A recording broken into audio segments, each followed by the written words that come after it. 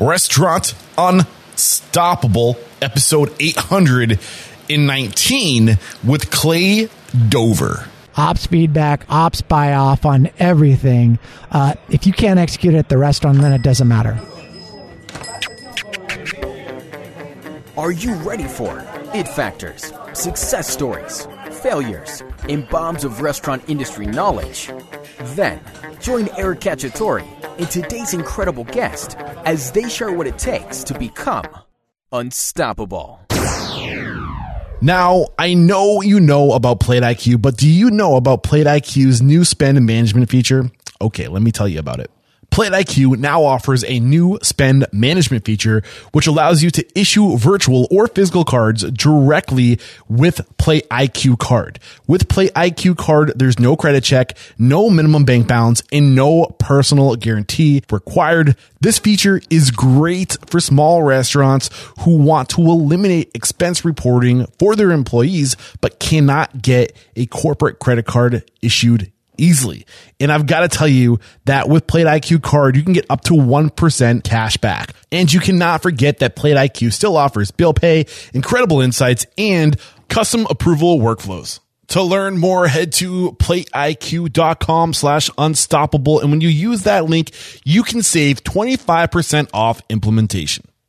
Restaurant owners know it can be almost impossible to keep everything up to date, even making adjustments on your menu. And I know it's probably one of the most important marketing tools out there, if not the most important marketing tool. That's why I'm so happy to introduce to you Pop Menu, the restaurant tool to turn more first-time guests into regulars. Pop Menu seriously is the full digital solution for independent restaurant owners. When you invest in Pop Menu, you get a dynamic, interactive menu that hooks your customers from the start. And let me tell you, they really do love that review feature. You get a mobile-friendly website, and I cannot stress to you enough how many people miss the importance of a solid website.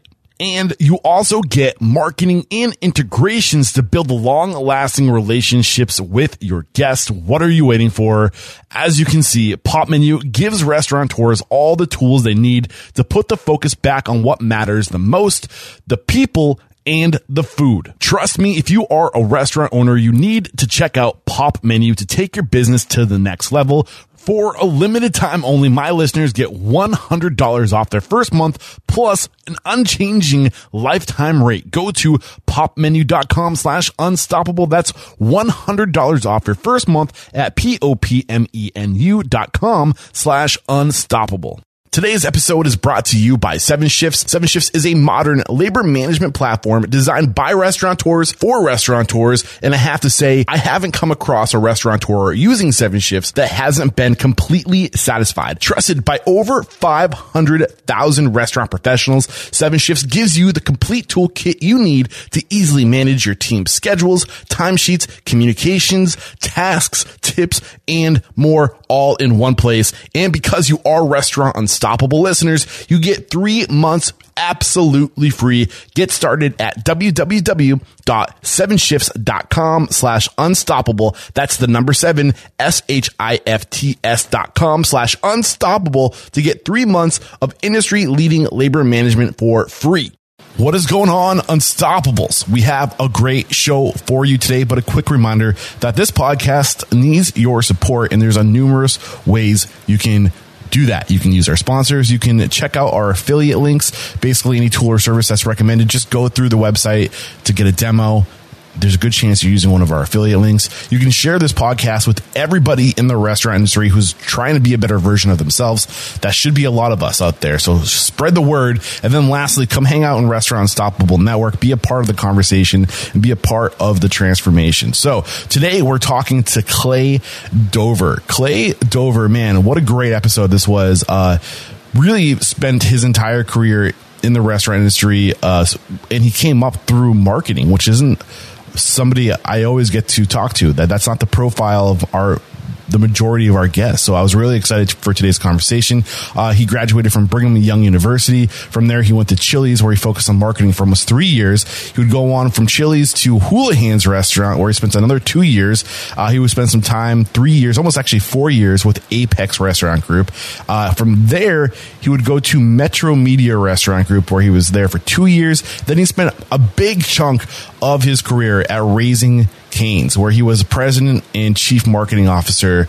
And I am a huge fan of this brand. So when I saw that, I got really excited, and we really pulled back the layers on his time at Raising Cane's. From there, he went to Pee-wee, where he was a restaurant marketing officer. And lastly, he landed with Velvet Taco, where he's been for almost 5 years now, 4.5 years as chief executive officer. And this is a really great episode. Really enjoyed my time with Clay Dover. Here it is. With excitement, allow me to introduce to you today's guest, CEO, president, and taco maker, Clay Dover. I should say CEO, president, and taco maker at the Velvet Taco. That is correct. Clay Dover, my man, are you feeling unstoppable today? I am feeling unstoppable. Very excited. I'm excited to have you. Thank you so much for making time for me during this busy event, and thank you to the TRA for hosting us here today. So I cannot wait to dive into your story and to find out how you got to where you are today. But let's get that motivational, inspirational, ball rolling with a success quote or mantra. What do you got for us? A success quote or mantra. Well, I find that I love the saying that the harder I work, the smarter, the more luckier I get. Harder I work, the more lucky I get. The more lucky I get. The luckier I get, it's direct correlation to the harder work that I work. I've always had the mantra that I will work hard. And it just seems that when you work harder, you just get more and more lucky. Is there a famous person behind that quote? I feel like there's a close rendition. I'm sure I butchered it. I'm sure I butchered it if I did. I love that, man. It's a great way to get this thing started. So where does it make sense to start sharing your story? Like, when did you know that this was your path? I would say when I was 15 and a half. I grew up in Southern California, and I was a busboy at Bob's Big Boy. Okay. And I was one of my first early jobs. And I got tipped by the waitresses at the time, and this was many, many years ago. And I realized that the harder I hustled, the quicker I worked, the more tables I bust, I got better tips. And I was like, well, wait a minute. Like, the harder I work, the more money I get. So why don't I just bust my ass all day? And I mean, it's always been that way. This is one of the few industries that I feel that you don't have to be the smartest person, which I'm definitely not. But, if you work hard, you hustle, and you can get ahead. Yeah, you got to give before you get. And I think I can resonate with the not being the smartest person in the room, but definitely getting rewarded for being the hardest worker. For sure. Absolutely. So at this point, are you saying that, like, this is what you want to do? Were you committed to? Oh, man, no, it wasn't. So I went to college, put myself through college, waiting tables. I actually was a manager when I was in college and managed a restaurant. My degree was in marketing, and I graduated and thought, well, I'm going to go work in TV or some glamorous, fancy, profession. And as I started looking at jobs, I realized that I really enjoyed being a restaurant manager, and I was already making more money than some of these entry-level jobs at local sports channels and other things. And I just went to go work for Marie Callender's. It was my first manager job, and I love it, man. It's like one of those jobs where every day is something new, something different, and that was probably when I realized that I was going to be in restaurants. So what was it about being a manager that really resonated with you, that you love so much? So I love at a restaurant level, you get to work with a team of folks, and they are part of your family. If you think about, and this is a more global restaurants in general, why I love restaurants, all of your special occasions, if you think about it, are generally themed around eating and getting together.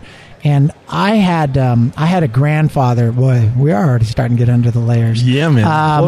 My grandfather would come into town. He lived in Las Vegas and New Jersey and was never really around.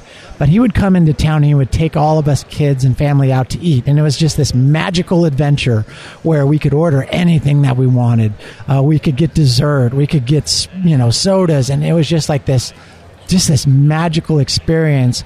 And I really got these fond memories about going out to restaurants. And then anytime there was a special get-together, whether you're getting together with friends, whether there's, a celebration, it seems that it was always themed around going out to eat. Let's go and meet somewhere at a restaurant.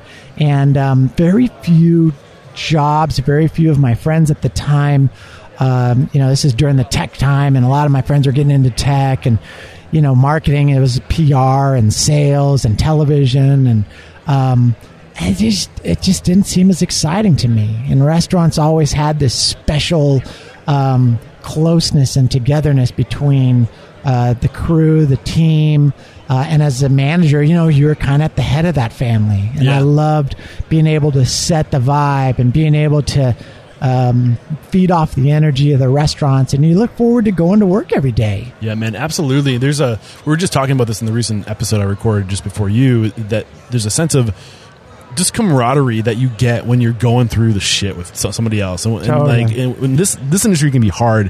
When you're in the weeds, or you're struggling, you're busting your ass, and you're going through that with somebody. There's something about that that just binds, and it's weird, and it's a very tight knit. It's close because you need these people. Totally. You start to realize you need these people, and that you're nothing without them. And I don't know, if that's like a human instinct to get closer to them because of that, or what? What do you think is going on there? Yeah, I mean, I think the immediacy of restaurants, and when you're in the weeds, or when you're getting slammed, or when there's a challenge, it's right then and there. Yeah. There's no like sales quotas for the quarter or anything. It's right then and there. Right now. Crap, a busload of people just showed up, and we just sent half the team home. We got to get through this right now. Yeah, so there's this immediacy, and it's physical. It's not just intellectual, but I mean, the rubber hits the road. I sit in an office. I don't make any money. There's no cash register in my office. It happens at the restaurant level, and it happens every hour, every shift. It's just this immediacy. And you're right. You need those people to be able to lean on and to look back and go, boy, so-and-so was always there when we needed them. Yeah. Or, so-and-so will always pick up shifts when we need them. And it literally is a family. And if you look at successful restaurant groups, at least with and I'm not as familiar with corporations and chains, because I started focusing on independents. Sure. But as they scale those small independent restaurant groups, it's always people that have been in the trenches. They stick together throughout their careers, and there's something about it, and when you come across people that you resonate with, that have the same values as you, that complement you. I think it's just a recipe for success. And then if both parties want to go the same place, the same vision, but it always ties back to some type of connection way back in the day. Totally. That just is unbreakable. Yeah, no, I mean, I've been in the restaurant business for 30 plus years in a variety of roles, and yeah, you've got those people, those friends. If you said, hey, I'm looking for a chef, I could probably give you 3 names right off the top of my head. You should talk to these folks. Yeah. And yeah, you see that especially on the operations side. You feel comfortable with the people that you've been through the wars with. You know what they're going to be like under stress. Yeah. And you hang with those You think folks. about successful restaurateurs, they usually are working for another successful restaurateur, right? Yeah. They learn things. They go to open their own place, and they bring an army of people with them. Yep. Right? Great way to get this thing started. I'm loving the conversation. So was there a key mentor? And correct me if I'm wrong, but I see that you went to Brigham Young's University, graduate with marketing, and then your first restaurant job after that was Chili's. Is that right? I did a brief stint at Marie Callender's, okay. and that's when I realized I was going to be in the industry for a while. I jumped over to Chili's. What made you know that you were going to be in the industry for a while? I mean, we talked about the camaraderie, the love for the management, the love for the people, but was there somebody or something that was telling you that you're good at this, you should stick with this? Was there a mentor that was steering you? Not at that point. At that point, I was still kind of filling it out on my own, and I was making the decision, if I'm going to do this, I need to get with a growing company, a company with a strong brand. And at the time, Chili's was, this was baby back ribs day. Yep. This was, 1997. Yeah, I mean, this was the heyday, right? Yep. So I joined over there. And yeah, I mean, look, Doug Brooks was the COO at the time and ultimately went on to be the CEO. He was a mentor of mine. This is a guy who was the CEO of Brinker International. I would run into him years later or at some random event, and the guy knew my name. Like, I just always love that. I'm so jealous of people that can do that. He'd be like, Clay. I'm just like, holy cow, how does this dude that is super well known, totally plugged in the industry, I'm a nobody, right? But he knew me. He would put his arm around me. How are things going? Even when I didn't work at Chili's, you know. And years ago, I brought him in to speak to my team a few years back, just as a mentor. Like, man, give these guys some words of advice to my managers at Velvet Taco. So that was probably the first. Doug was great. Dave Schmeely was another operator that went through the trenches. There's a whole list of operators that came from that tree that he just went through the battles with. I could tell you my management team. When I first started, it was, the GM was Mike Dunn. Tony Meyer was one of our managers. I mean, I can name the names of these folks because they were so impressionable on me. And I try to communicate that to the Velvet Taco team. You are painting the picture. Did I cut you short? Do you want go to? Ahead. No. You're painting the picture of these people, the values they had, remembering names, being affectionate, caring, but really distill the things that they embodied in you and what you carry to this day, and the biggest lessons they gave you to set you up for success. Yeah. So, leadership is probably one. So. Dave Schmeely was the president of Chili's at the time. He has passed recently, but he taught me how to encourage and empower others. He would come, here's the president of Chili's coming to your restaurants, and everyone got, we called them cleaning parties the night before. And we got all geared up because here comes the boss coming through. And he was just so down to earth and so understanding. He made you feel like a friend, not an employee. And he had I'm friends with him and his family for years and years after I stopped working there. But I think that's one of the things that I've always been excited about the restaurants, is that you get to know people on a different level, on a personal level. It's so intimate. Yeah, it is. I mean, you're sharing more hours working shoulder to shoulder with someone. You're going through the wars, the grinds. Your personal life bleeds over into your work life as well. And do you think that's a good thing or a bad thing? I think it's a good thing. I've learned that as I've gone on to larger organizations, sometimes you can't always do that. Yeah. But it matters when so and so's mom's sick, and you call that out, or you send a thank you note, or things like that. I think it's a good thing, especially at the restaurant level. I definitely do. Why can't you do that at larger organizations? One of the things that I'm struggling with currently, so Velvet Taco, I joined, and not to jump out of chronological, I joined at 4 restaurants. So this is my baby. Yeah. This brand, we're now 25 restaurants, going to open number 26 here shortly. That's crazy, man. I took it over from the founders who sold the company to a private equity group. It has been the passion right now of my career, but it's mine. And I hired every single person there, basically. There's a couple of managers that have been there. There's like 3 people who have been there longer than me, maybe a few more. Other than that, I've been part of developing this brand. And, for example, I know every general manager. I have their phone in my phone. I send them texts of encouragement. And it's become harder and harder as we scale to be able to have that kind of connection. I used to have it with all the managers. You walk in a restaurant, I could tell you every single manager by name and where they were before. And as you scale, it's harder to have that connection. This is more people. I mean, we can only, and this keeps up coming. This is something I want to look into and learn more about and study and dissect, and to see how it really affects relationships. But we can only handle 150 relationships as a human being. The average person can only handle 150 Makes relationships. So if you scale and you get bigger, you're forcing more relationships into your life. But in order to manage more relationships, you have to dilute the quality of the relationships you have. Yeah. I think that plays into it. And the other thing that plays into it, as far as the original question, which is, how do you, why can't you do, what was the question? Why can't you do that? Or something? Why can't you have that same sort of connection? You can. You have to. There are ways to do You that. just have to be smart about it. Yeah. You got to think through it. instead of showing up and wishing them happy anniversary, you got to send them a text. Yeah. I have a running list of management teams that I keep on my phone. So like we've got 2 restaurants here in San Antonio. I'll pop in the next day or so and say hi. Yeah. I'll make sure I know who's there. I'll make sure that I know the manager's name. And you just have to be a little more structured and organized about it. I think the way to do it, I think this has come up before in the show, is recreating yourself and others and having those quote unquote culture carriers that have everything you have, and then they take on some of that weight of developing those relationships. So it's not just you anymore. That you surrounded yourself with people that you recreated yourself in, that have all these same values and vision as you, and they carry that culture and echo you.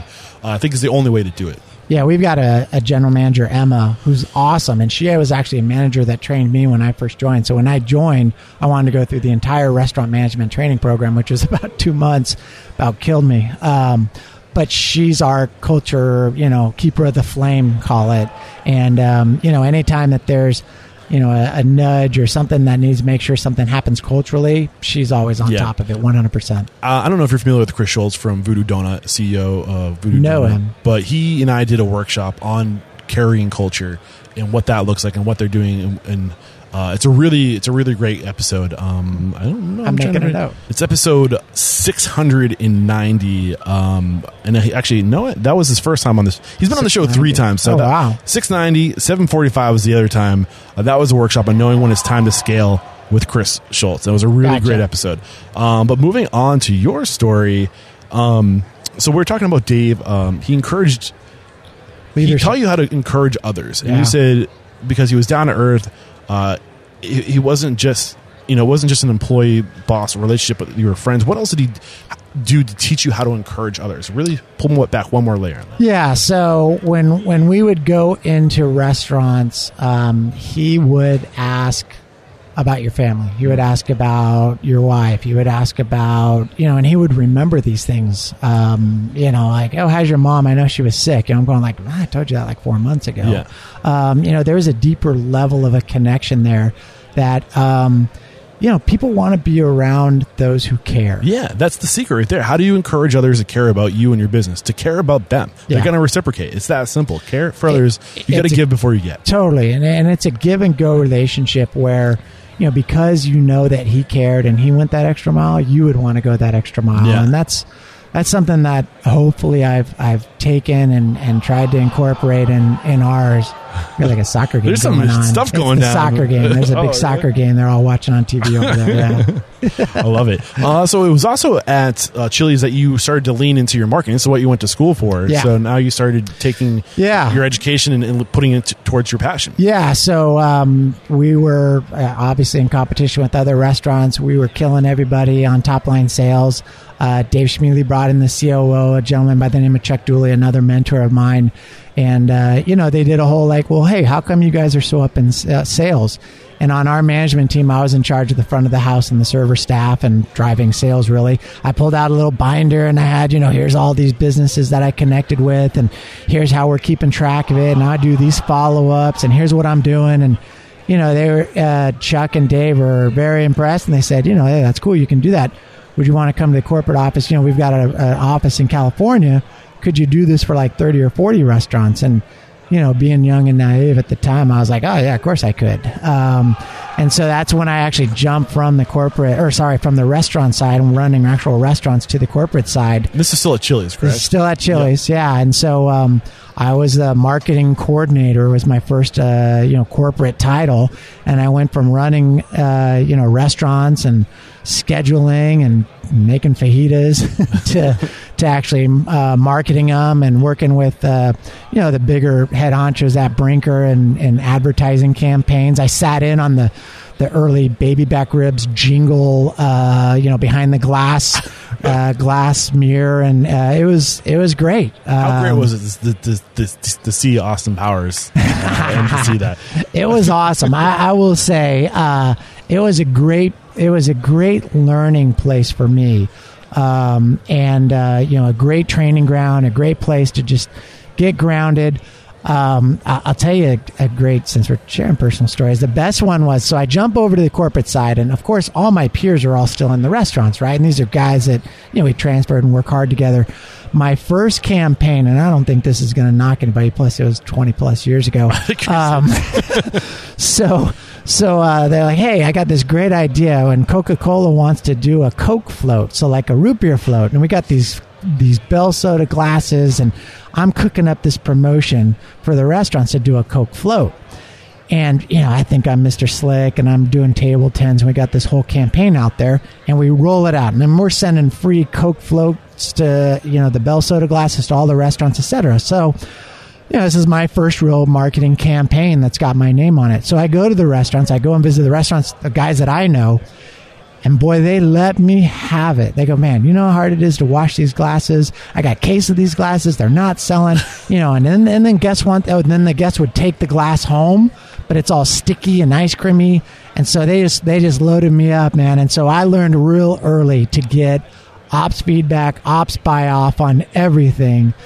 If you can't execute it at the restaurant, then it doesn't matter. Yeah, another thing, I think, to kind of compound off that, if you're not willing to do it, you can't be expecting anybody else to be willing to do it. And you have to do it to realize how much it sucks before you realize if it's worth doing. Yeah, that was a terrible marketing idea. But you don't know until you know. But just knowing to keep the dialogue open is a lesson, right? Yeah. Like, get that ops feedback. Like, are the benefits of us rolling this out going to outweigh the downside of rolling? Yeah. What's the opposite of benefits? Yeah. No, I mean, Threats. I mean, it's just, I look back at those years of working in restaurants, not just when I was young and bussing tables or waiting tables and hustling, but from a management standpoint and really cutting my teeth on that. I actually, it's funny. So now I have kids in college. I ended up doing an internship. I did an internship with with a TV station, an NBC affiliate, and I hated it. I ended up going back to Marie Callender's and doing an internship. I'm doing air quotes. You can't see them, but I'm doing air quotes, an internship as a restaurant manager just because I felt like it was more applicable. And actually, I was just running restaurants. So was this between 2002 and 2005? The 3 years between Houlihan's and Apex? Yes, correct. Okay. Before we move on to that, you mentioned Chuck being your mentor. What were any key lessons specifically from Chuck? Chuck Dooley was awesome. So Chuck Dooley was the CEO. So Sidran, which you're going to see on there if you're just reading off my resume, it was the franchisee for Chili's and Burger King and based out of California. Chuck Dooley was awesome. This guy taught me how to read a P&L. Look, I'm a young 20-something marketing guy that's just, in the corporate office, just soaking it all up. He taught me how to read a P&L. He taught me about food costs, labor costs. I would volunteer to go in on the weekends and write their PowerPoint decks for all the senior executives because, PowerPoint at that time was kind of new. Yeah. But I would write them PowerPoint decks, and I learned so much from him. And have continued. I mean, look, the guy's retired now, but kept in contact. When I left, Sidran to go to Houlihan's, that was hard leaving behind a couple of those mentors that have helped me get to. Yeah, I still give him credit today. I can remember him. Sitting down and going through a P&L and looking at variable costs and explaining to me what some of these things were because it was just a big old spreadsheet full of numbers. Why was he showing them this marketing? Because I asked. Stud? Okay. I asked. Why did you want to know? I wanted to know. So one of my mantras in life, I don't know if it's a mantra, I volunteer for everything. Like I'm a podcast virgin. Yeah. When you told me it was going to be 90-minute conversation, I was like, what? Damn. I tell you, man, it's going to go by fast. That's all right. That's We're cool. already a half hour into this. That's thing. cool, man. But look, I volunteer for everything. Early on in my career, I just would volunteer for whatever I possibly could and figure it out. Yeah. Hard work's like 90% of it. And, maybe not so much now in my career, but there were times when I'd be in these meetings and I'd just be nodding my head, making notes. Look up what variable cost means. Lease improvements equal blank, and so I just asked. And anytime there was a meeting, anytime there was a project, I would volunteer. I would get involved in real estate, construction stuff, legal things, anything I possibly could. This is how you create opportunity for yourself. Absolutely. This is, you just take it on, and people will notice. They will pick up that, hey, we have, give it to Clay. Yeah. Like he'll take it, and you just create opportunity for yourself. Yeah. Plus, you're just constantly learning, constantly growing, constantly being 1% better than you were the day before. I love that, man. So 2000 to 2002, you're at Houlihan's. One note that I saw was that you helped develop a turnkey program for franchising. And I think, why is that so important? Like the create, why are you laughing? What's going on? I'm just laughing because it's resume fodder. No, I mean, look. So here's how that transition happened. And as great as Sidran and Chili's and their relationship with Brinker was, I was always going to look for another opportunity. I was going to look for the next best thing that will help continue to drive me. Yeah. And at the time, I was a marketing manager or something like that. I can't remember. But I was always open and looking at different opportunities. And Houlihan's Restaurants came calling, and they were looking for someone that could lead their marketing. They're based out of Kansas. I mean, look, I would have told you I would never live in Kansas. I had no idea. I didn't know anything about Kansas. Oklahoma City, and I was down. Where's the other one? Tucson? No, not Tucson. What's Tulsa? Tulsa. Tulsa's They're cool awesome. cities, man. Dude, like they're Tulsa's coming awesome. up. They're cool cities. I was just there. Yeah, no. I mean, the Midwest has got Maybe not tons in of 2000. Well, so I grew up in California. I took this interview. I started talking to them. They flew me out to Kansas City. I started talking to them. It was a 70-unit chain. They had several different brands. They had some franchise. They had some company. It was like a mixture of both. It was a completely new opportunity, and I saw it as an opportunity to lead a marketing department. So, I'm doing the work on Chili's, and, it's great, but in that 1,000, 2,000 restaurants, I'm just a little peon. So, when this opportunity came up to go to Houlihan's, I took it. It was a great move for our family. I moved from the Bay Area in California. I had one child. We were living in a tiny little itty bitty apartment. We moved to Kansas City, Olathe. It was a great move financially, great move professionally. Great move for the family. Midwest people are super nice. Well, I will say this, man. As far as I think we should encourage people who come to work for us to go and get different experience, different perspective. Absolutely. And I'm sure your mentors understand that. Like, it's not about them; it's about you. And the thing is, when you take on that mentality of knowing that your job isn't your job is to push people out of your business, in the sense that you want to give them all the knowledge, all the tools, all the resources they need, that they don't need you anymore, that they can go on and do it for somebody else. And here's the thing: when you take that approach, 9 times out of 10, or at least it seems like that, like they come back.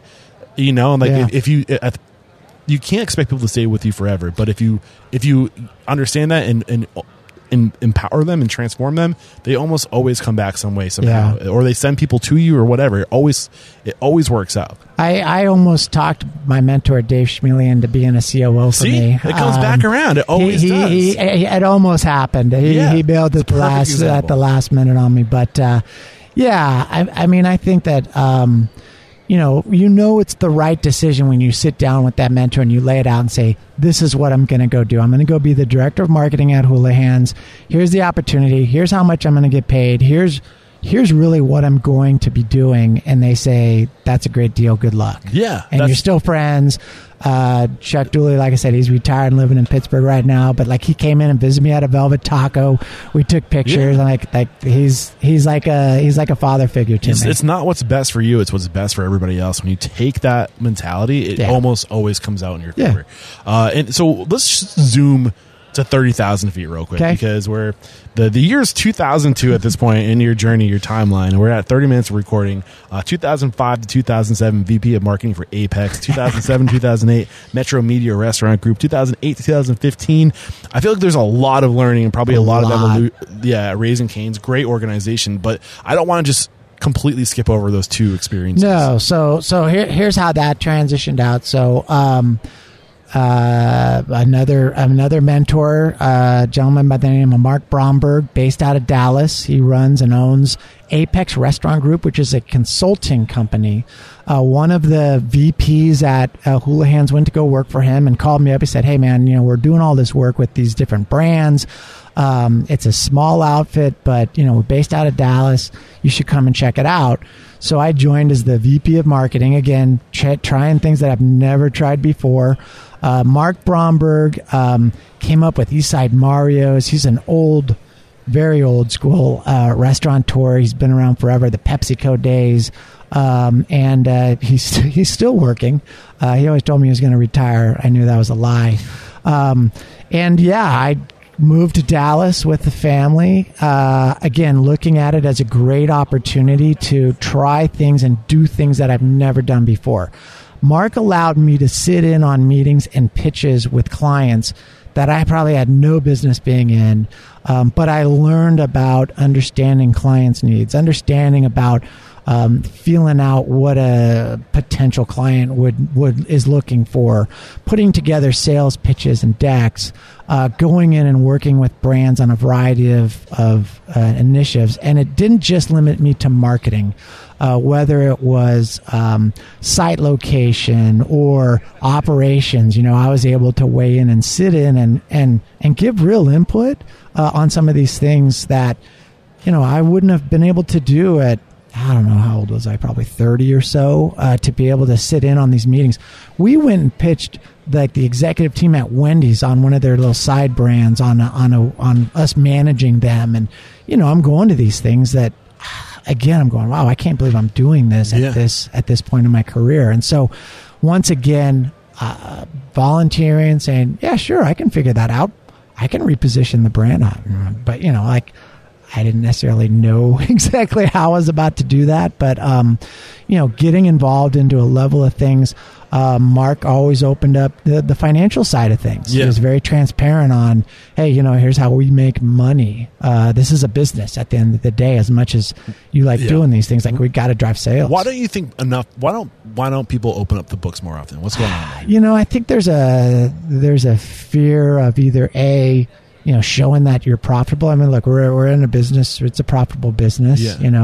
I expect that most businesses are making money, but sometimes it's either, embarrassment that you're not making more. I know there are periods of times when he put his own money in, and I know that because I saw the books. Yeah. I actually respected him more because of that. I'm like, dang, dude, like you really believe in this company and what we're doing enough that you're writing checks out of your personal bank account. What's the power of shedding that fear and being willing to open up and share your numbers, and what happens? You make them part of the equation. And why is that important? So I've done this with our general managers where I'll show them a balance sheet. I'll show them how much money it costs to build a restaurant, how much we pay, whether it's in debt, whether, how much money we make at the end of the year. Mm-hmm. And it allows them to see something beyond just their vision of a single restaurant. For a period of time when I was a marketing executive, I had a marketing budget, and I knew exactly what was going on in that budget, but it was only a small percentage of the overall business. And I wasn't as concerned about the overall business. My job was to drive sales. So if I had more sales coming in, my job was done. Yeah. But at the end of the day, if your restaurant, if the EBITDA line is negative, then it doesn't matter, right? So I do think that when you share that sort of insight with people, it makes them part of the journey. Yeah, it makes them buy into it. And when the times get rough, when you got to go and say, hey, man, we got to tighten down, they go, yeah, I saw that last quarter. Or, okay, I'm with you. I understand what that means. It helps them understand the why. So now it's no longer do this because I said so. Do this because you understand that if you do this, this is what the outcome, this is what it's going to affect us all. I'll be able to pay you more. And people won't do stupid stuff because they'll know that there's a result. There's there's actions or consequences. You're right. The other thing, too, you're also opening yourself up to that potential energy. Why try to figure this out on your own? Maybe you have a really smart person on your team that you never knew they were strong in that vertical because you didn't you didn't tap into that. Yeah. And they might have solutions or whatever, I would not be in the position that I'm in without that kind of insight, that kind of help along the way, whether it was a Chuck Dooley or a Mark Bromberg. Yep. He's awesome. And I learned a ton during that time frame. which went into Metro Media deal. So we were consulting with Metro Media, which was Bennigan's, Steak and Ale, Ponderosa, Bennigan's Tavern Company franchise. This was a $1.7 billion company. We were doing management. We had a management agreement through Apex to work with them. And I got my foot in the door, not just working with small independent, mom and pops, but, large company organizations like this. And it was a great experience, and one that you just don't get. Yeah. So obviously you're a wealth of knowledge when it comes to marketing. I'm curious. I'm tempted to pull back layers on marketing at this point in your career. How much of marketing at this point, 2005, 2007, that period, is relative today in today's age of marketing? That's actually a really good question. Thank you. I think a lot of it is still relevant. I think the tactics have changed. I've got a great marketing leader right now, Cassie Cooper at Velvet Taco, and she's up on all of the new technology, etc. I think that what we're seeing today is a blend of technology and marketing, whereas back then, the technology piece wasn't there. It was more just about understanding people and behaviors and leaning into that. I mean, you still need to market a brand. You still have to position a brand. You still have to have a customer proposition. I mean, all those things are still true that were true then. You got to, obviously sell great restaurant, great food, et cetera, et cetera. But I think the tactics in which you go out and attract guests, the tangible things have changed where, I remember doing FSIs, freestanding inserts in newspapers. That's crazy now. Yeah, the right? tactics have changed, but the direct mail. The mission is still the same: drive traffic, and just the channels and how you do it now through digital and social channels. Now it's just a different tactic. But I mean, marketing is still marketing. Branding and making sure that your brand stands out in the crowd. So take us through an example of when you were working with a client and they came to you and said, hey, we need help with their brand, help us stand out. What's that process look like? If somebody's listening to this and they want to recreate, obviously they can't do everything that you can do for them, but what's the overarching big takeaways? Yeah, so a couple of insights I'd give you that I always had. I would always interview founders. I would interview whether it was a founder or someone that had proven success at that time. I can relate to that. Yeah. Look, I've interviewed Norman Brinker. Okay. One of the highlights of my career in 2005. I still remember it.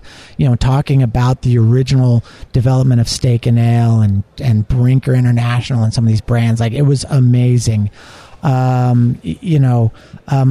Today I gather feedback from the founders of Velvet Taco. What was the purpose of interviewing these founders? What are you trying to do? So I think when you have a founder involvement or someone that's part of the magic that was originally there, there's insights there that sometimes look, I don't have that skill. I honestly do not have that skill. What skill? What am I missing? About creating a concept out of nothing. Yeah. To just go, hey, here's this idea for a concept, and I'm going to make it come to fruition. There's some people out there that I think are phenomenal at that. Is it the logistics in the for example, Simon Sinek calls it being a how guy versus a why guy, and the other person, I can't think of his name, talks about being in the dirt versus being in the sky. Yeah. So was your challenge you said so you couldn't see the vision, you couldn't create the idea for a concept, so you lacked? Does it sound like you lacked the vision, but you were good in the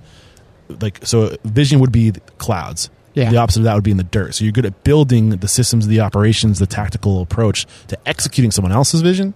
Yeah, I think that at this point of my career, it was more about understanding the connection between the clouds and the dirt. Norman Brinker was a visionary and an icon. I think of a specific campaign. So you asked for a real example. There's a brand out in New Orleans called Semolina. It was a small little regional chain. They did international pasta. I think that they were ahead of their time.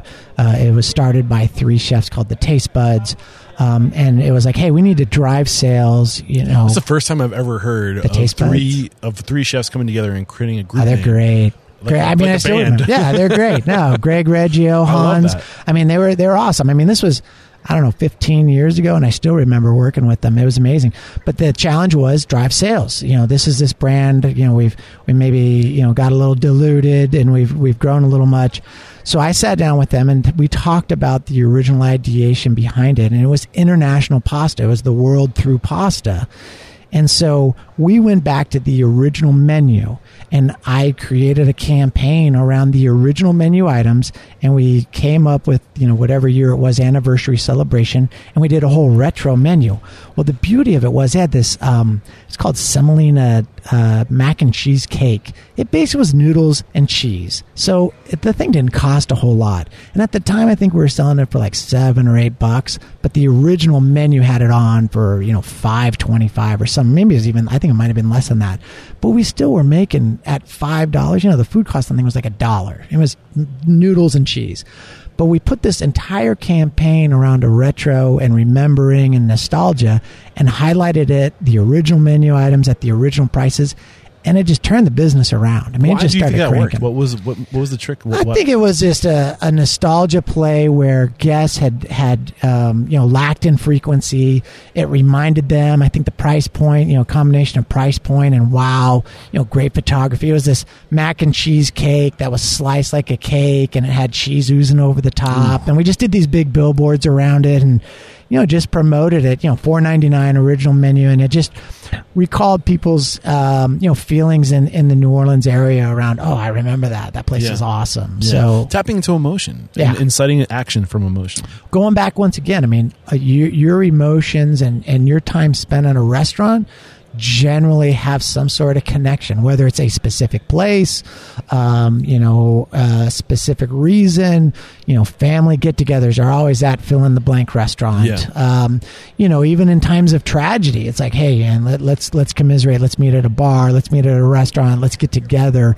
And so there's that emotional connection with restaurants that is magical. I think this is one of the biggest reasons why, if you are really playing the long game, your number one customer is the child. If you can connect with a child and you can make an impression on a child, they will be a lifetime customer. Great insight. Yeah, it's true. Great insight. Yeah, thank you. Well, we're here to learn from you. But it's a good just to insight. compound off that idea of just nostalgia. Yeah. And if you can connect at an early age, like those long-term relationships are so powerful because of the nostalgia. So what was going on with Metro Media Restaurant Group? What was that? Was that another consulting, or was that a restaurant? Yeah, so that was a consulting group that actually ended up to me taking a real position as the vice president of marketing with Bennigan's. So the consulting agreements separated, and once again, I had to make a decision of, this one was actually really hard, of leaving a mentor and a father figure, and saying, hey, I'm never going to get the chance to be a head of marketing for 300 units that has this international presence with Bennigan's. And, at the time, Bennigan's was still doing fairly well. And, it was like I had to make a choice on a career side. And the ownership group that owned that entity came to me and said, hey, we really, enjoyed your work. Would you consider staying on instead of leaving the consultant side? What was the work that you were doing that they enjoyed? So, look, I think as not just the marketing guy, but as leaders in the restaurant industry, whether you're a CEO, a president, a GM, part of our job is being a cheerleader. Our job is to motivate and inspire others. Mm-hmm. And that's something that I've always tried to do. And at the time of this was, leading a brand, leading a team, and being a positive force within the company, and just, look, we're in a wonderful opportunity to be in an industry where people come to us because they want to spend money, they want to have those experiences. Very few places you can say that. You don't get window shoppers coming into restaurants. Mm-hmm. You don't have. It's just so magical, and it's so alive. And I'm blessed to be part of it, and I'm blessed to be in a position to impact others. And, hopefully, others that I've worked with or met with, when I'm old and gray, I'm not there yet, but, when I'm old and gray, they say, man, I remember I worked with this guy, Clay Dover, and, I learned A, B, and C. I mean, that's like the pinnacle right there in my 20 mind. years, this podcast is still going to be going. I'm going to be interviewing one of your mentees, and they're going to be like, Clay Dover taught me so much. We're going to be talking about you, and I can't wait for that day, man. That would be cool. So let's talk about Raising Cane's, because you, up to, in your timeline, 2008 to 2005, so you're here for 7 years. That's the longest chunk up to this point where you've been in one spot, I think, in your career total. Yeah, it is. Yeah, so, I mean, I got to ask, do you know Paul Tunerman? Yeah. Do you know Paul Tunerman? Who's the other guy I know from Raising Cane's? Oh, he just opened Dilla's. You know what I'm talking about? Dilla's up in Dallas. He was another Raising Cane's guy. Oh yeah, you know that? He was a manager for us. Yeah, really? Yeah, oh man, why is his name Kyle? Kyle, thank you very Big much. Tall guy. Yeah, dude, I love those. So I had both Paul Turner. I love Paul too. Paul's such a funny dude. Good guy. Anyway, Paul lived on a boat when he worked with Raising Cane's. He lives on a boat again. Yeah, I think they do a lot of. Me up, he's a cool dude. He's awesome. He's a great dude. So anyway, I digress. What's going on? I mean, Raising Cane's, this 2008, this is early in their life. Sure. So what was 63 restaurants. 63 restaurants? 63 restaurants. So this was a key pivotal role of my career and took me to a whole nother level. Okay. So at Metro Media, I ultimately was the CEO, and it was a very challenging career time for me as we had private equity group that owned us, or the ownership group, Metro Media, that owned it, and they cared about profit, and that's it, no matter what. They had put a lower value on all the intangibles and people development, etc. And I wanted to go somewhere completely different, and that was Raising Cane's. Yeah, I think this is kind of like the evolution. I think there was a period in restaurant history where we learned more and more about success being all about systems, processes, procedures, managing the bottom line, and the focus became on the better you manage those things, the better you do systems and processes, the more successful you're going to be. And then culture just got left in the dust. Totally. And then we realized, oh shit, we need that too. Yeah. Yeah. And this is around that time. This is exactly it was that time. The peak of where like all those chain restaurants, all that casual dining, all those restaurants were just, it was all about just money. And exactly why I wanted to focus this podcast on independence when I first got started. But I started to realize, okay, we can learn a lot from these big corporations too. So Todd Graves is the founder of Raising Cane's. Friend, mentor, even though he's 6 months younger than me. I had a hard time with that. Anybody could be a mentor. A younger person. Yeah, it's true. This is Tom you're talking about? No, so this is Todd Graves. Todd is the founder, owner, creator of Raising Cane's. He started it, out of Baton Rouge, Louisiana. I had met him at an event, much like we're at here, a restaurant event. We're similar age. Taking different paths. I was more the corporate side of things. He was the entrepreneur, kind of just created it and did it. And we struck up a friendship, kept in touch over maybe a year or two. And I was getting just kind of burned out of the corporate side of things and dealing with creditors and lawyers and this, that, and the other. And I was really missing the true essence of what, I think I originally got involved in. And Todd invited me down to Baton Rouge, invited me to stay at his house, picked me up at the airport. And, for those of you who are familiar with Raising Cane's, you got Kane the dog. He picked me up in a Suburban at the airport. If you've been to Baton Rouge, it's tiny. I'd never been. He's like, I'll just pick you up at the airport. I'm like, okay, where, what? I'm living in Dallas thinking it's like Dallas, Fort Worth or something.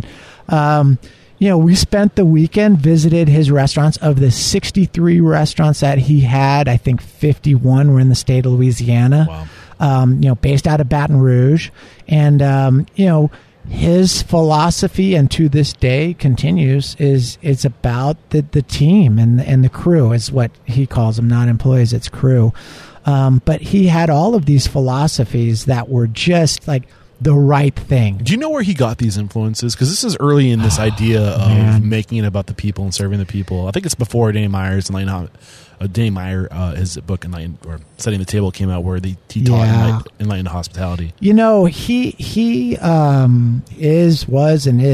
still is just a very unique guy that is an entrepreneur.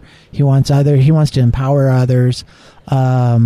And he had grown it to a point where, he was like, I need to take this next level. I need to grow beyond it, and their vision, I think, is still, and he told me, he said, my vision is to have restaurants all over the world. I'm going like, okay, like that's pretty grandiose, right? But I love that, because I feel like a lot of people who have that vision that want to have restaurants all over the world, they'll get to like 4 or 5 locations, and then they're like, well, let's go, say if he's in Louisiana, be like, let's go to LA, and then let's go to Boston, and then let's go. Why is the approach of going deep into one geographic so much more powerful than trying to go out and spread out? Management and oversight from an operations standpoint. Okay. To grow I mean, number one, he is Louisianan. He lives there. His family's there. He's a good old boy. And it was his hometown. And so for Raising Cane specifically, look, I'm not going to speak for them, and they're 500 units now. They're ginormous. At that time, it was about growing in the communities.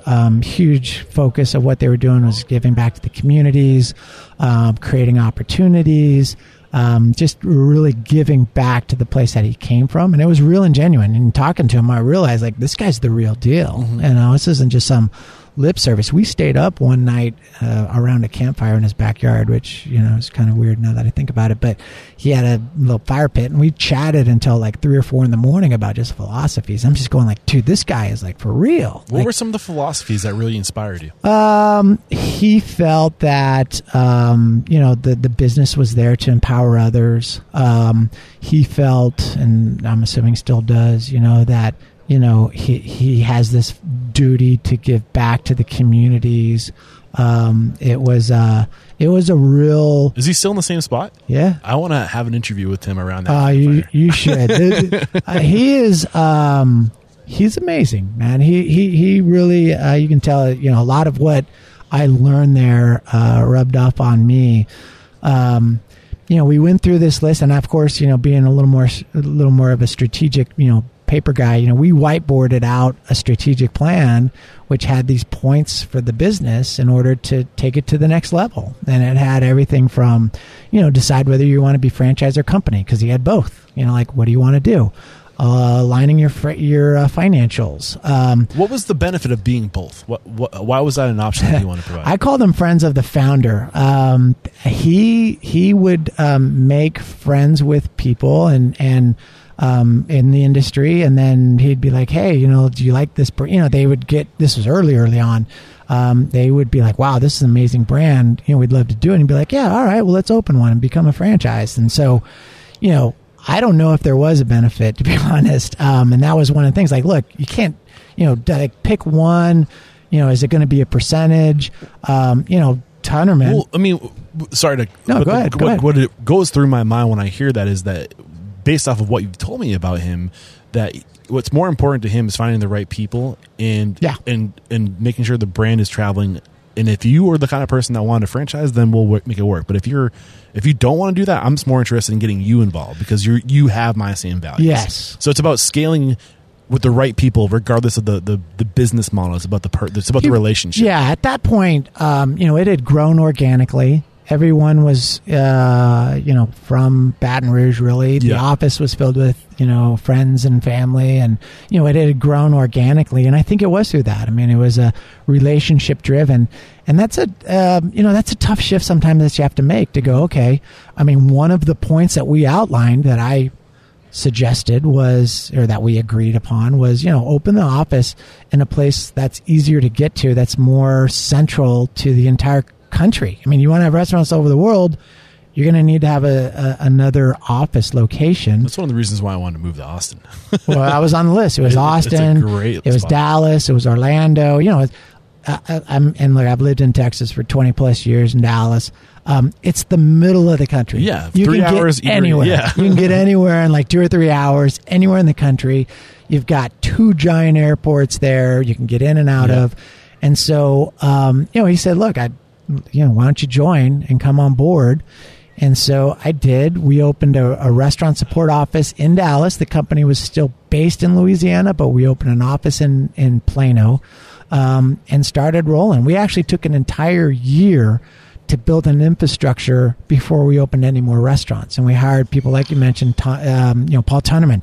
Paul Tunneman was the president over all of the non-traditional, I think we called them, all the college campuses, and he kind of did all the dirty work. I always laughed because he had to manage the few existing franchises that stayed there.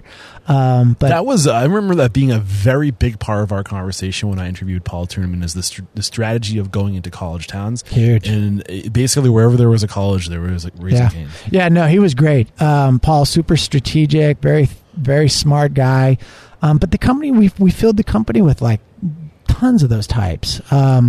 Ian Vaughn was our COO. He's gone on and opened up his own concepts and very successful. Brad Sanders was our development guy, and he eventually became the CEO, co-CEO. We've hired just phenomenal people, and there's phenomenal people running the brand there now. The interesting thing with Raising Cane's, and I'm not going to talk too much about it because I've been gone for so long, but I mean, it's a privately held company. I mean, this is a multi-billion-dollar valuation. They have like 500 restaurants. They do whatever you see in the publications about them. It's understated because they just don't toot their own horns. I really did not know about Raising Cane's. Was not on my radar until I interviewed Paul Tunneman like 3 years ago. And this brand has been around for a while. Yeah. Which is a testament to what you're saying, that like it's not about self-promotion. It's just about doing the right thing and letting the right thing promote yourself. Yeah, and you would never... In fact, when Todd picked me up, and these are real personal stories, when Todd picked me up, we're driving around, and he's driving a Suburban. He's got his dog. That's the namesake of the company, or, Kane is in the seat next to us. And we're driving, he goes, "Hey, I just did this TV show, Secret Millionaire on Fox, and I don't know how I should be, how I should leverage it. Should I make a big deal or not?" And I'm like, "Oh, you're a millionaire." He's like, "I own 60 restaurants. What do you think?" And I'm like, "I would never have thought that." He goes, "Good. That's the way I want it." Yeah. And, it is. It's one of those brands that people don't, now I think it's a little more out there, but, very strategic growth plans. Everything was well thought through. I learned so much very quickly there. Here's another one. We're sitting around the table, all the quote unquote executives, and we're sitting around, and we're going to open this office in Dallas, and we're going to offer to move a lot of people from Louisiana to Dallas, to Plano, and it's there's a whole office that we needed to fill, and we're going to put the emphasis of growth in Dallas. So we're sitting around the table, and here I am thinking I'm Mr. Smarty Pants. And we're talking about the cost of relocating people. And so Todd says, I want every single person in the office, whether you're a assistant coordinator or the front desk lady, to have a trip to Dallas to do a home tour and to feel it out. And then if they decide, we will pay for their move. And I'm sitting there going like, this is for everybody. And I said that. I said, wow, for everyone, huh? That's going to get costly. That's going to cost more than what some of these folks are making, right? And he said, "Clay, what would you want to be done if it was you being relocated?" And I said, "Well, I'm a C-level executive. I'd want to be moved, and I would expect this and that." And he goes, "What makes you any different from them in their lives?" And it was just like a insert foot, here kind of moment where everyone around the table is like, "Yeah," so they're all like, "Yeah."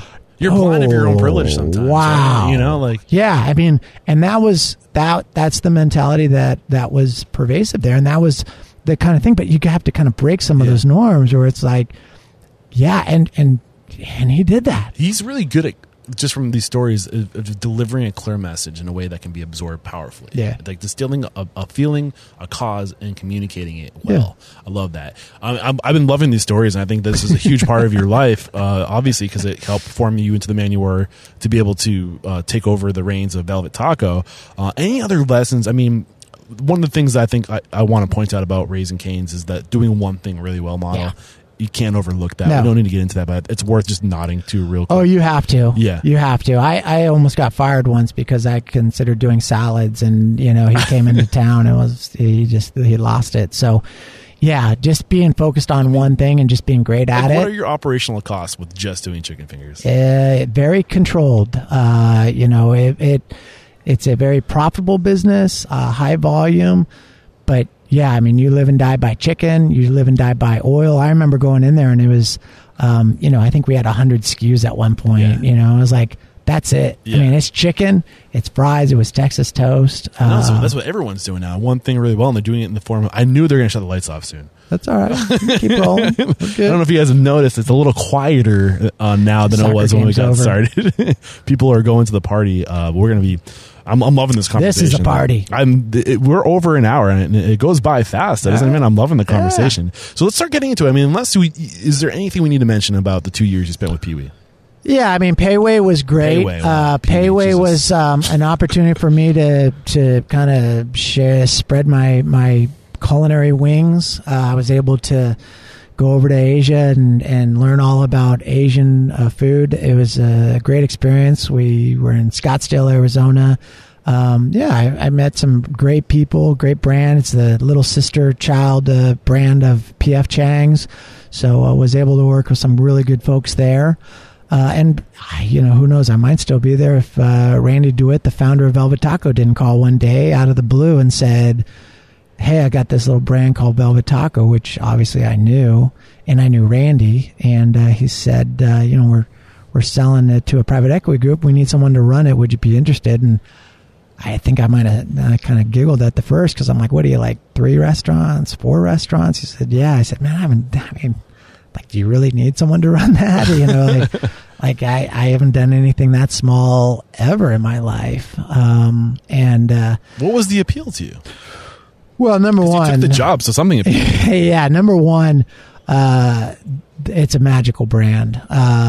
Randy DeWitt is a visionary along the same lines that I would say that can create brands. The founders, there's 2 of them, Randy DeWitt and Jack Gibbons, and then a gentleman by the name of John Frankie did the food for them.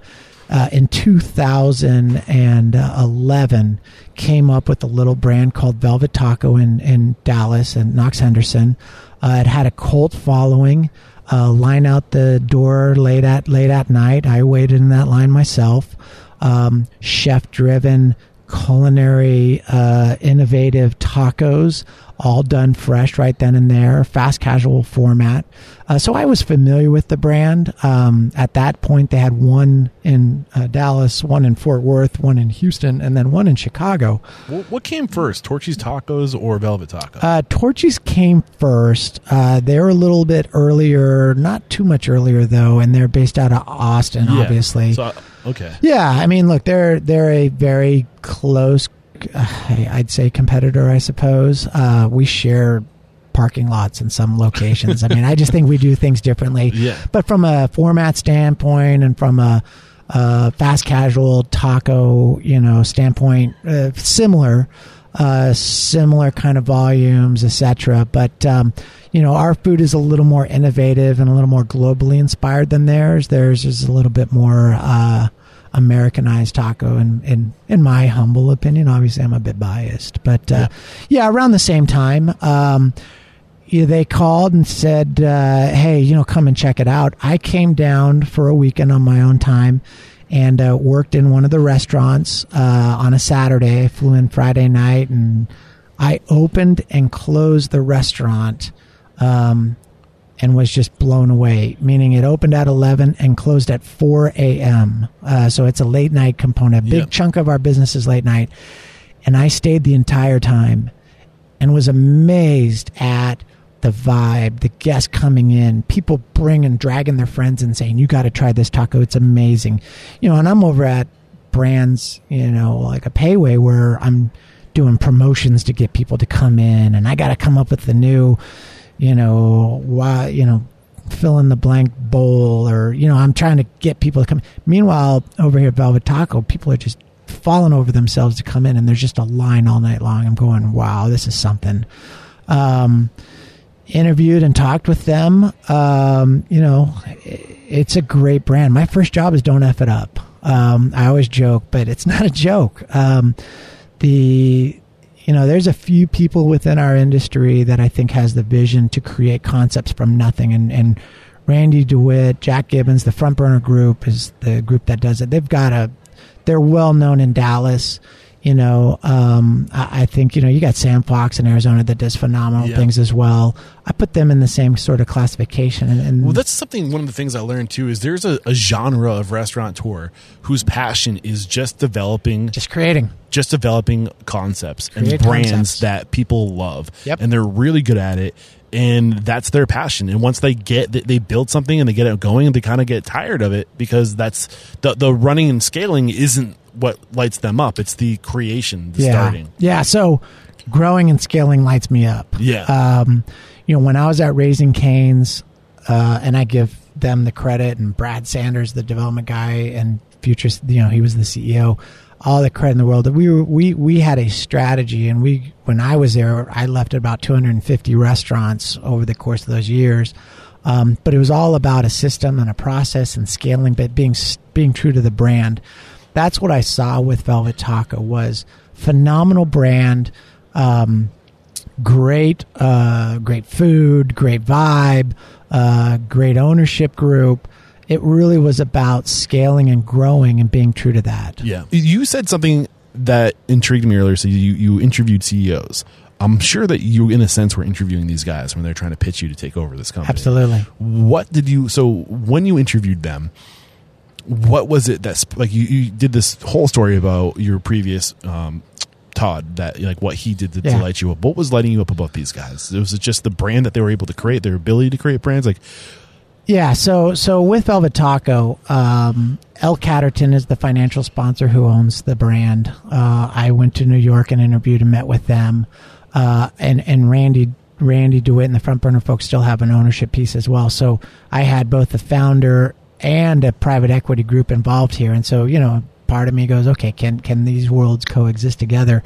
And the group that we have right now is just a great group. It's not your typical private equity guys that just care about, the bottom line and whatnot. These guys are phenomenal. They're in the consumer sector. I went to New York and interviewed with one of the partners, John Housley, and they said, hey, he's pretty casual, so don't dress up. And so I, wore like a blazer, and maybe I had jeans on, I think. And this guy comes out, he's got stubble, he's wearing a Vans t-shirt and jeans and Vans, shoes and a hoodie. And this is like probably one of the most powerful guys within the private equity hospitality space. Like, hey, I'm John Housley. I'm like, oh, wow, you really are casual. But, just a very approachable group. They help, they guide. When I was interviewing and talking to them, it was, what's the long-term vision of this brand? And it aligned with what I wanted to create. What was it about this brand that you knew had legs? Like you knew they had something that was a good investment of your time and energy? Yeah, so Velvet Taco is rich on the culinary side, but still can execute. So it's in a fast casual format. Consumers love it. The menu has a broad range of flavors. So our top selling taco, for example, is a tikka marsala chicken taco. So you got the flavors of India. We've got several vegetarian items such as hot Nashville tofu, falafel, paneer. We've got a burger taco with Angus beef. So there's a brisket burger. I mean, I could go on and on about the food. The food is amazing, but it has a wide variety and attracts a lot of different guests, demographic profiles, regionally, etc. Yeah. And so when I looked at it, I was like, okay, this has that kind of broad appeal that there's something on there for everyone. There's no veto vote. So with any restaurant, this is my own personal thoughts. There's that veto vote. Let's go to Raising Cane's. I don't eat chicken. Okay, well then we can't go there. Yeah. Let's go to a steakhouse. I'm vegetarian. Yeah. Or they don't have anything. Let's go. I always kind of joke with my wife because she always wants to go some salad place. And I'm like, man, I really want some meat. So there's this veto vote with Velvet Taco. I didn't see a veto vote. There's meat options, there's veggie options, there's chicken, there's something poultry, there's something for everyone, regardless of creed, race, where you came from, price range, etc. So from a brand standpoint, I saw the appeal.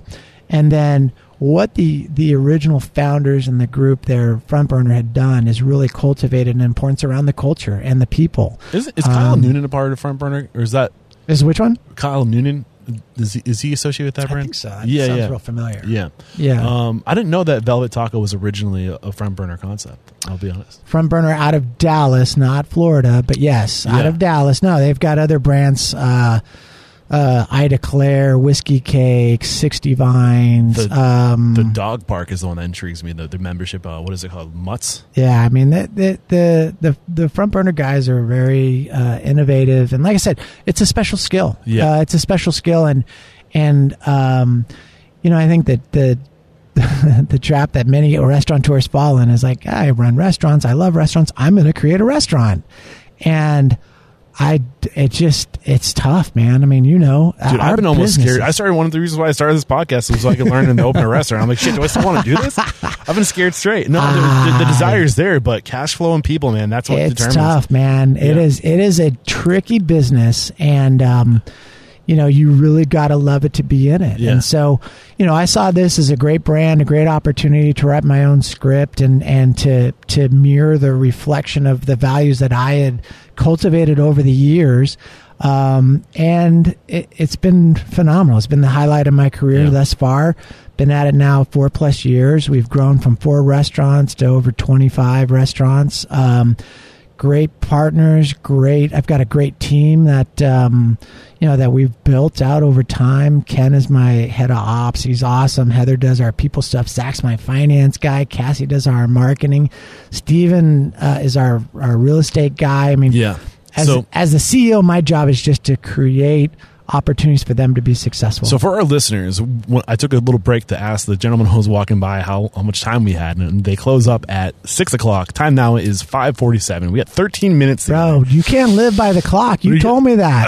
Come on. Well, man, I wish I had known we had a hard stop. I did not realize. I apologize. I don't want to rush the conversation. Go for it. But if you had to distill your success to like 3 lessons, just drop those on us as far as your ability to scale Velvet Taco, what you think is, where does your success come from? What are those things? Number 1, hard work. I believe that, I'm not that smart. I believe that. I think that anyone can get ahead by just applying themselves and working hard. I might not be smarter than you, but I'm going to outwork you. Okay. I'm going to spend as much time as necessary. I'm going to figure things out. I'm going to work as hard as I possibly can. You're going to stay here till the lights shut off. Yeah, dude. I don't know why you're asking for permission, man. Make them kick you out. Right? Who cares? I might just do that because I don't want to rush this. Yeah, come on, man. Was that old guy going to kick us out? No, I don't think so. I'll Venmo him. So 1 is just hard work. Number 2, take opportunities wherever you possibly can. Man, internships. Take a real estate class. I got halfway through a real estate class because I didn't know anything about real estate. Yeah. I signed up to get my real estate license and got like 200 hours in, and then I was like, all right, I learned enough. Yeah. Go find someone that you want to learn something with, and just say, hey, man, can I just buy you lunch? Can I ask you about how you did? I mean, just like we're doing here. Look, I open myself up and say, if anyone has questions, feel free to reach out. I'll give you my 2 cents. It might only be worth what you pay, which is nothing, but you know what? All of the mentors along the way have been able to share advice. Doug Brooks with Brinker, even after I left, I would call him up and ask for his advice. This guy was the CEO of Brinker International, probably one of the top 20 executives in the restaurant industry. He took time out of his day. I went to his office and he spent an hour and a half with me sitting across a desk talking about my career, work, what job should I look at, where should I do, just find ways in which you can apply yourself and push yourself. You get sometimes stuck in, I'm a blank person. I'm a marketer. I'm a construction guy. I'm like, you can do anything you want. You just got to try it and see, and you might like it. So I asked you when we got started about mistakes before the recording, I think, and you said you made plenty of mistakes. What are some of the mistakes that you could prevent our listeners from making that you made, if you could think of any? Yeah, I mean, there's lots of mistakes along the way. You learn from those. I took roles where I knew that it was a distressed company, for example. Sales were not good, but it was an opportunity that I got involved in knowing that it was going to be hard. I think the mistake is sometimes I didn't realize how hard it would be. I think that, you want to challenge yourself to a certain point, but at the same time, make sure you don't get in over your head. Yeah. How do you find that balance? Due diligence, homework, talking to people. When was the time you did get over your head? I was named the CEO of Metro Media Restaurant Group by default, really. I was the chief concept officer of all these restaurant brands. We're talking 700 plus restaurants. Yeah. I was 35, 36. And, the CEO prior to me got, asked to become a customer. And they turned to me and said, hey, would you like to be the CEO? I was in over my head. I mean, it was a $1.7 billion company with multiple brands. I did the best that I could, and I learned a ton. But give me an example of in over your head. Like, what did you do that? Reflecting back, knowing what you know now as a CEO. From a financial standpoint, at the end of the day, real estate, for example, I didn't know the importance of real estate holdings within an organization. For those that they're single operators, which I know a lot of your listeners are, once you sign that lease, as you're locked in. Yeah. And don't ever fall in love with the location. Don't think like I'm going to make this site work. 5 restaurants failed here before me, but I'm going to make it work. There's a reason why that happens. And I think that was one of the learnings that I had when I got involved. I was like, hey, I can turn this brand around. I'm a brand guy. I'm obviously confident in my abilities. But I did not know the real estate holdings. I didn't know the financials behind debt. I didn't know some of the things that they're not as transparent, I mean, some of those things, it's a lot of information for anybody to consume. And a lot of the ways you learn is by finding out the hard way, right? By making those mistakes. Yeah. But everything's figureoutable, from a quote from my friend, Bruce Irving from the Smart Pizza Marketing Podcast. Mm-hmm. But you just got to get in there and figure it out. And, when you do fall, it's just like, okay, lesson learned. Always keep in mind, but that's the point of this podcast, is listening to other people's failures and where they fell, and just getting that perspective. It's great. I'm going to take your advice. I'm not going to try to stop this thing before 6. Roll, baby. Roll, baby. Ain't nobody going to stop us. Come on. What are they going to do? We're unstoppable. That's right. You're unstoppable. See? So let's just talk real quick about where you guys are now and what your eyes to the future are, and how you're looking to evolve and stay relevant and continue to grow in a very competitive market, in a difficult market. That's like 7 questions. Yeah. Velvet Taco right now, very exciting time for us. We made a turn during COVID. So I joined and we had 4 restaurants. We opened 2 the first year. We opened 3 the year after that. We opened 4 the year after that. Going into 2020, we're at 13 restaurants. And wait, you're at 13 restaurants and you're at what now? 26. We'll open 26. You opened 13 additional restaurants during 2020. Yeah. Damn. Yeah, 2020 and 2021. But since then, we opened 1 right before COVID started. Yeah. And then, the world came crashing. A lot of sleepless nights. It's a little different when you're the CEO and, COVID hits and everyone's looking at you to make decisions. It was a learning experience. I mean, look, the operators today have gone through something that's never been gone through the industry. Well, you didn't just survive COVID-19. You grew and scaled during that time. So what were you doing that allowed you to do that? Yeah, I think my advice, or what I look back in hindsight and say, how did we, pivot, or what did we come out? We had a strategy and a plan already in place. We were testing things. We had already put in place. What was your strategy and plan before this point? It was to grow. We were growing within the cities where we were. At that point, we're in Dallas, we're in Chicago, we had opened in Austin. And so, we had room to grow in those cities. And then our plan was to expand into, cities next to us and other areas. And, that kind of got a little bit of a pause, and I closed 5 restaurants for a short period of time. I mean, I was scared. Yeah. I'm not afraid to say, I'm not ashamed to say I was scared. Did you make any pivots or evolution during this time? And has any of that stuck around as part of your business model? Yeah, tons. Like what? Tons. We were testing new to-go packaging. We rolled that out real quick. We tested or put in place a whole new labor model. We swapped out our POS system. What was the labor model you were doing before? So we were traditional restaurant, hourly wages, etc. We pivoted and put in a tip share program where all of our team members, we don't call them employees, all of our team members share in a tip share now. So what's unique about your business that allows you to share all the tips? Just because we decided we were going to do it. But I know it's state by state, so you got to be careful. Yeah, you have to be careful of some of the legalities. But for example, like you can't. It's just tricky. I mean, it's tricky. You don't really have front of house. You have order takers. We have counter servers So and back of the house. But yeah, I mean, they were getting all the tips. I mean, similar to a full service restaurant, the front of the house folks were getting all the tips. We swapped out our POS system. We implemented a tip share program. We put in some guarantees that, hey, everybody's going to make more than they were before. And we rolled it. Yeah. I will tell you, again, our founder, Randy DeWitt, I got to give him credit because he was always pushing me to do it. And I was always, man, I don't know if they're going to go for that. And, are people going to understand that? And for fast casual, it's relatively, unique.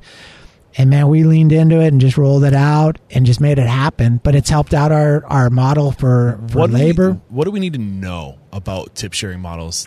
Because I know that you can get in trouble with this. What things did you do to make sure that you're being within the guidelines? Is it a state thing? Yeah, or? There's a state thing. You got to make sure you clear it with the state. Make sure that all of your local regulations and your ordinances within each city allow you to do it.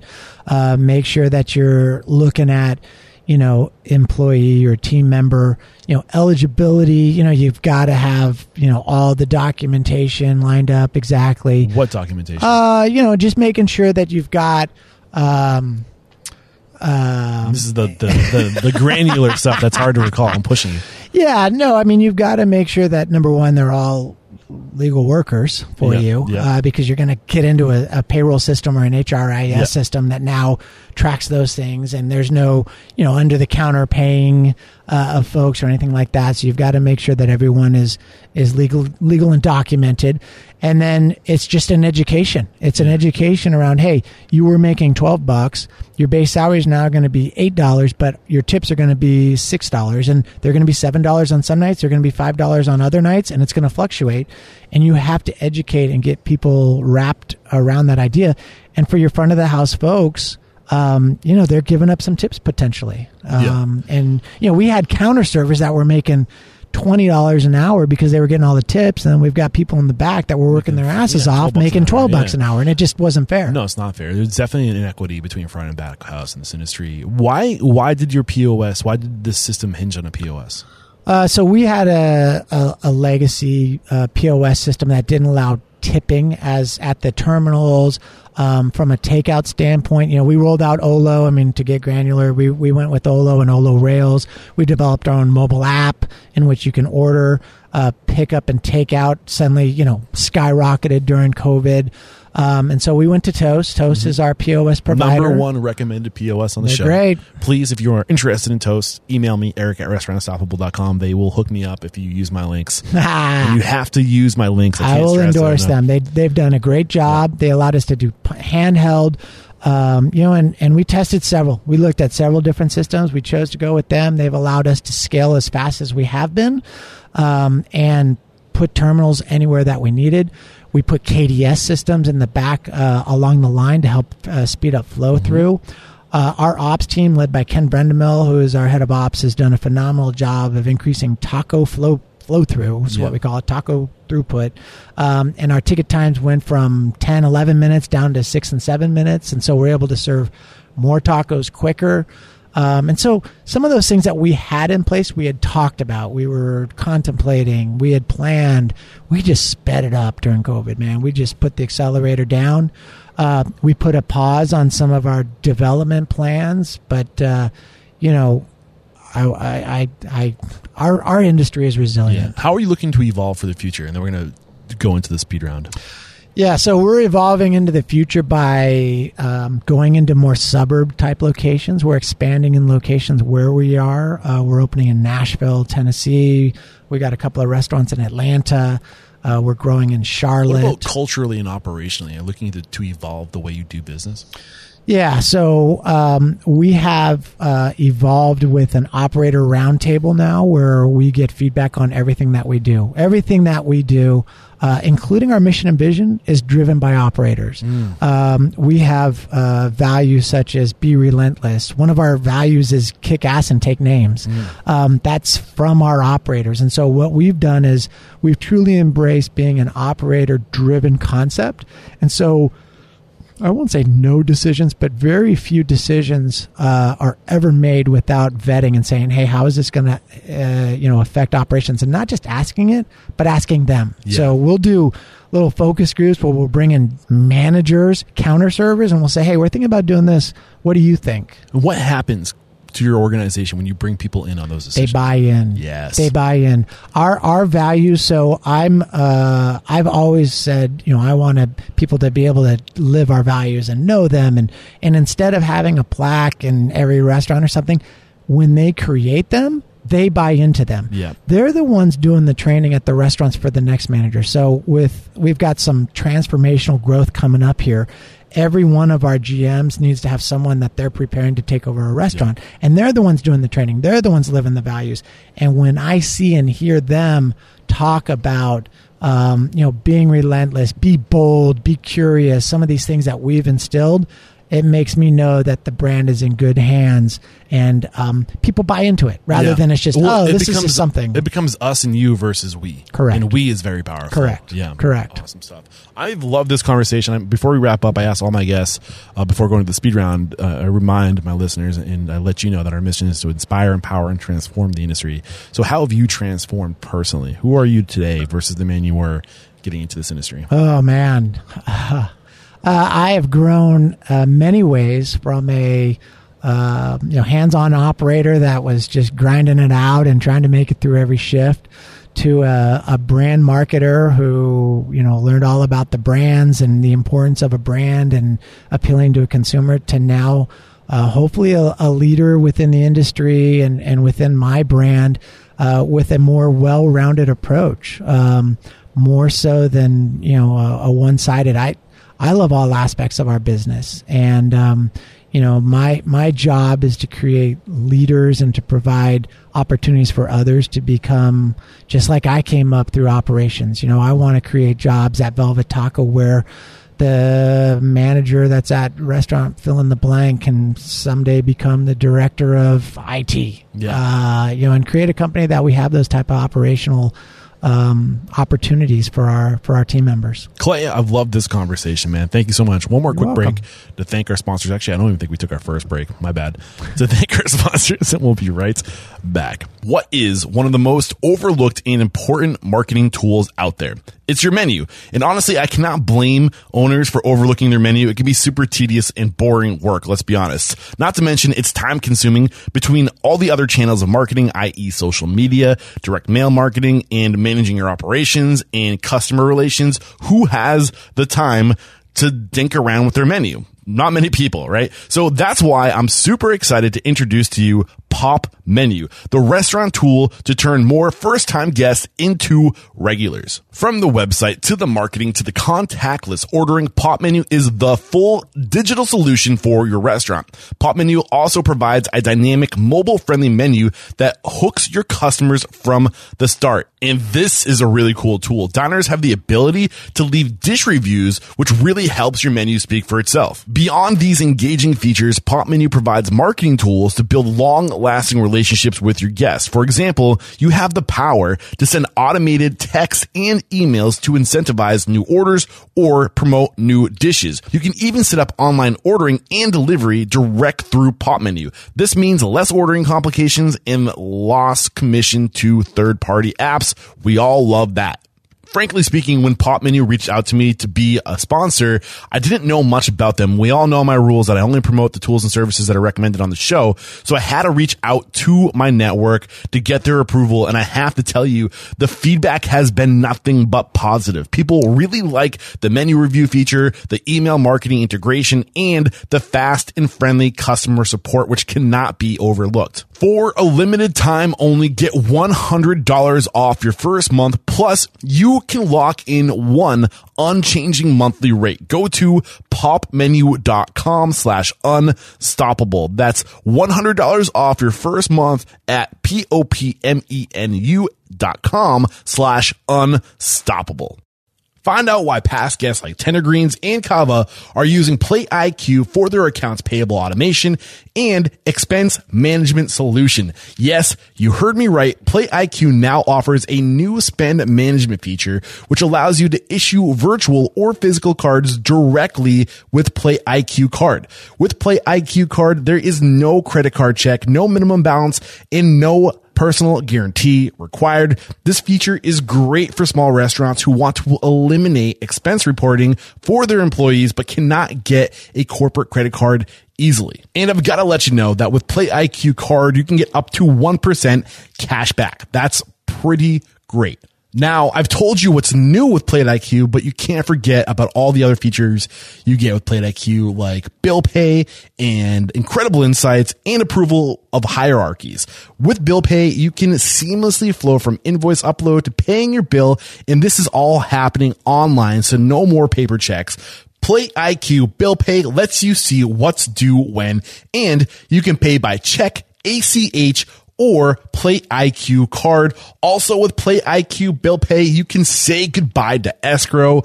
That's right, no more float. In other words, no money leaves your account until it's received by the vendor. We've got to talk about PlayIQ Insights too, because insights are so important. There's insights to allow you to compare spend by item, vendor, time, period, and location. Man, I love some insights. You can even set alerts. For example, if a price goes outside your agreed contract terms, boom, you get an alert. And then lastly, there's PlayIQ custom approval workflows. Only see the invoices you need to, no more duplications of efforts, and no more hunting down approvers.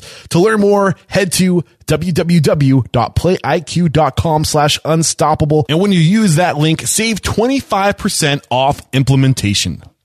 Today's episode is brought to you by 7 Shifts.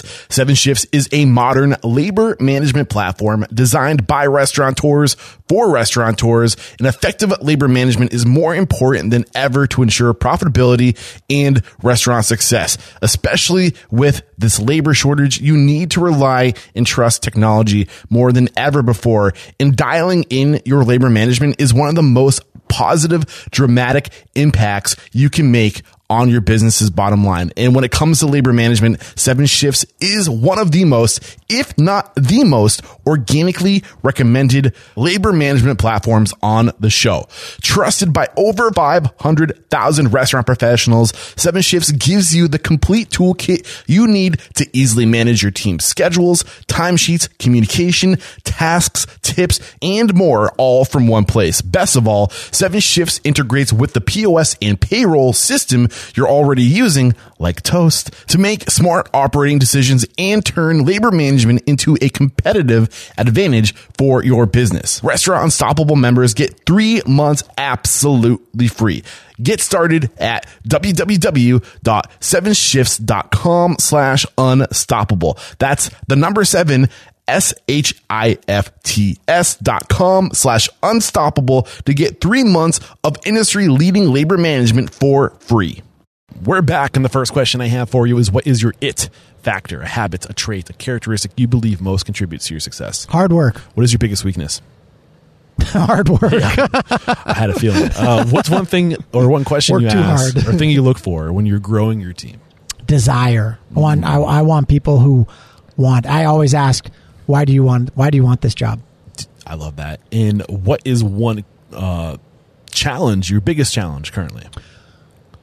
Probably the standard answer is people and finding the right people. I would also say purchasing right now, getting the food that we need from a distribution standpoint is being challenged right now. How are you overcoming that?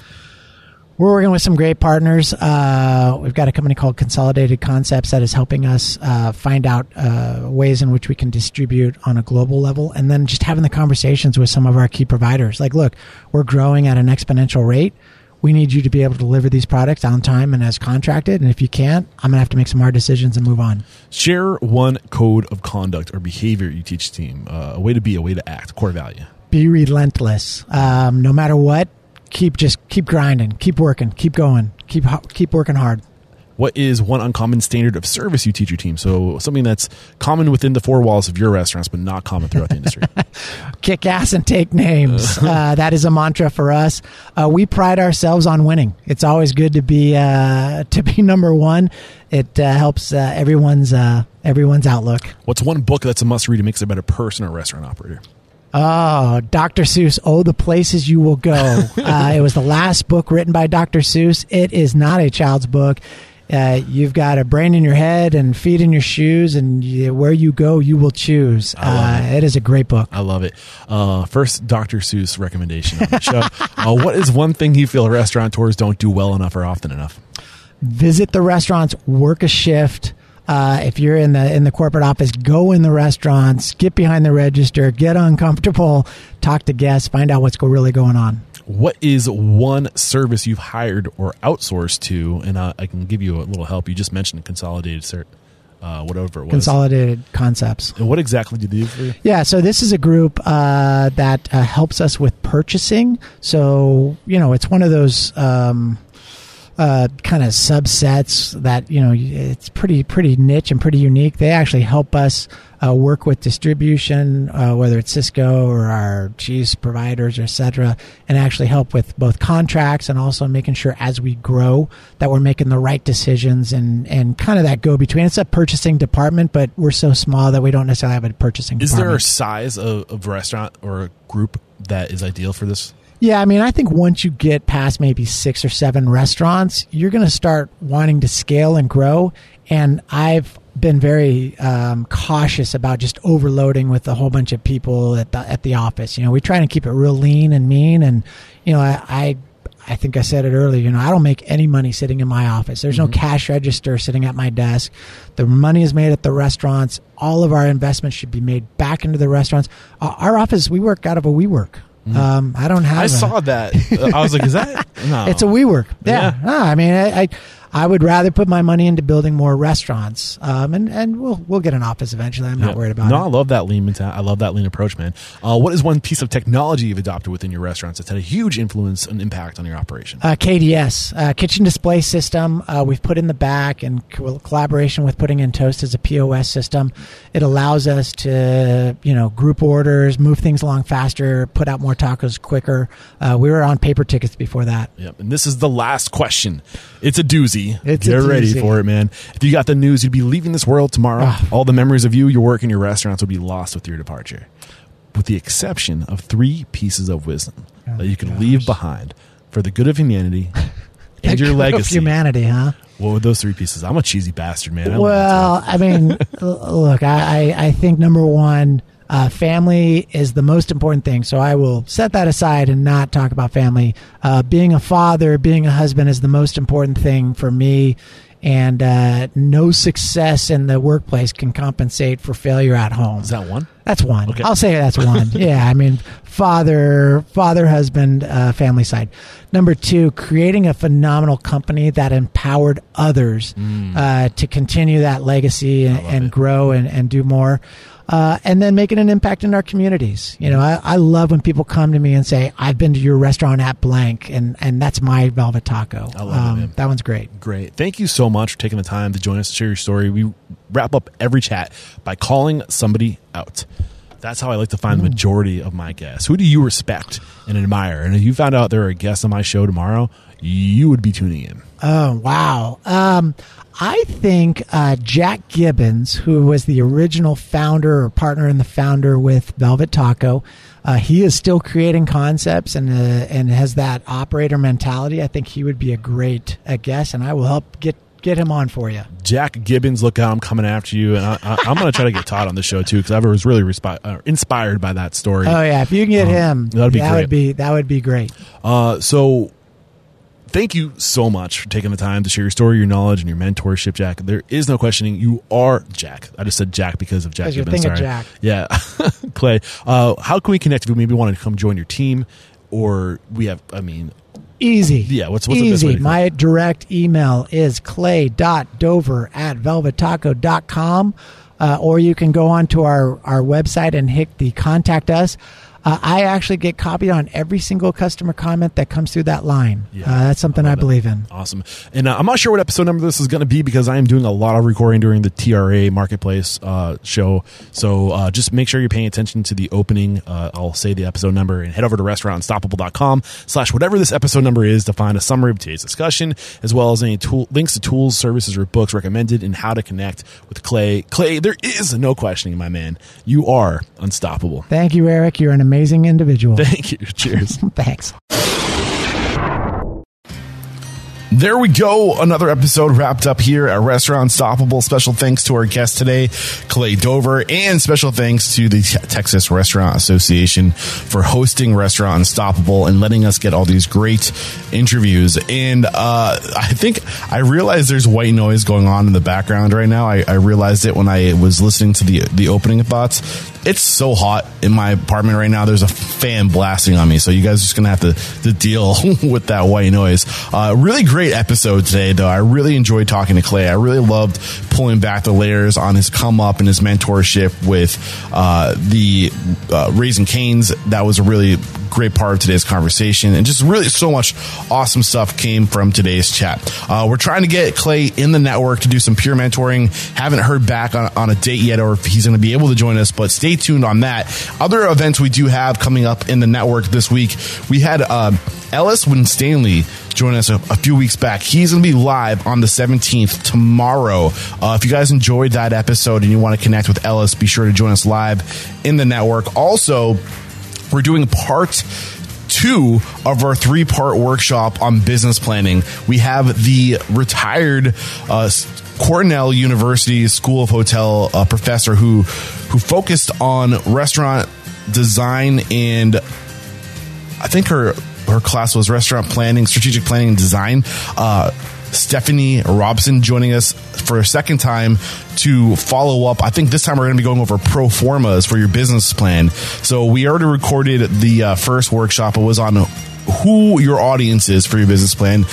Tomorrow, or actually I should say today, this morning, if you're listening to this episode early, because we're starting at 10 a.m., you can still join us. We're going to be going over pro formas for your business plan. And then next week, we're going over capital budget for your business plan. So lots of really cool stuff happening in the network. I've been really proud of how this network is evolving. The dialogue, the people that are joining, it's fun. Every Tuesday and Thursday, we do Coffee with Eric. And those conversations are getting really great. And we record all those conversations and you get access to them in the network. So I don't know what you're waiting for. Come be a part of Restaurant Unstoppable Network.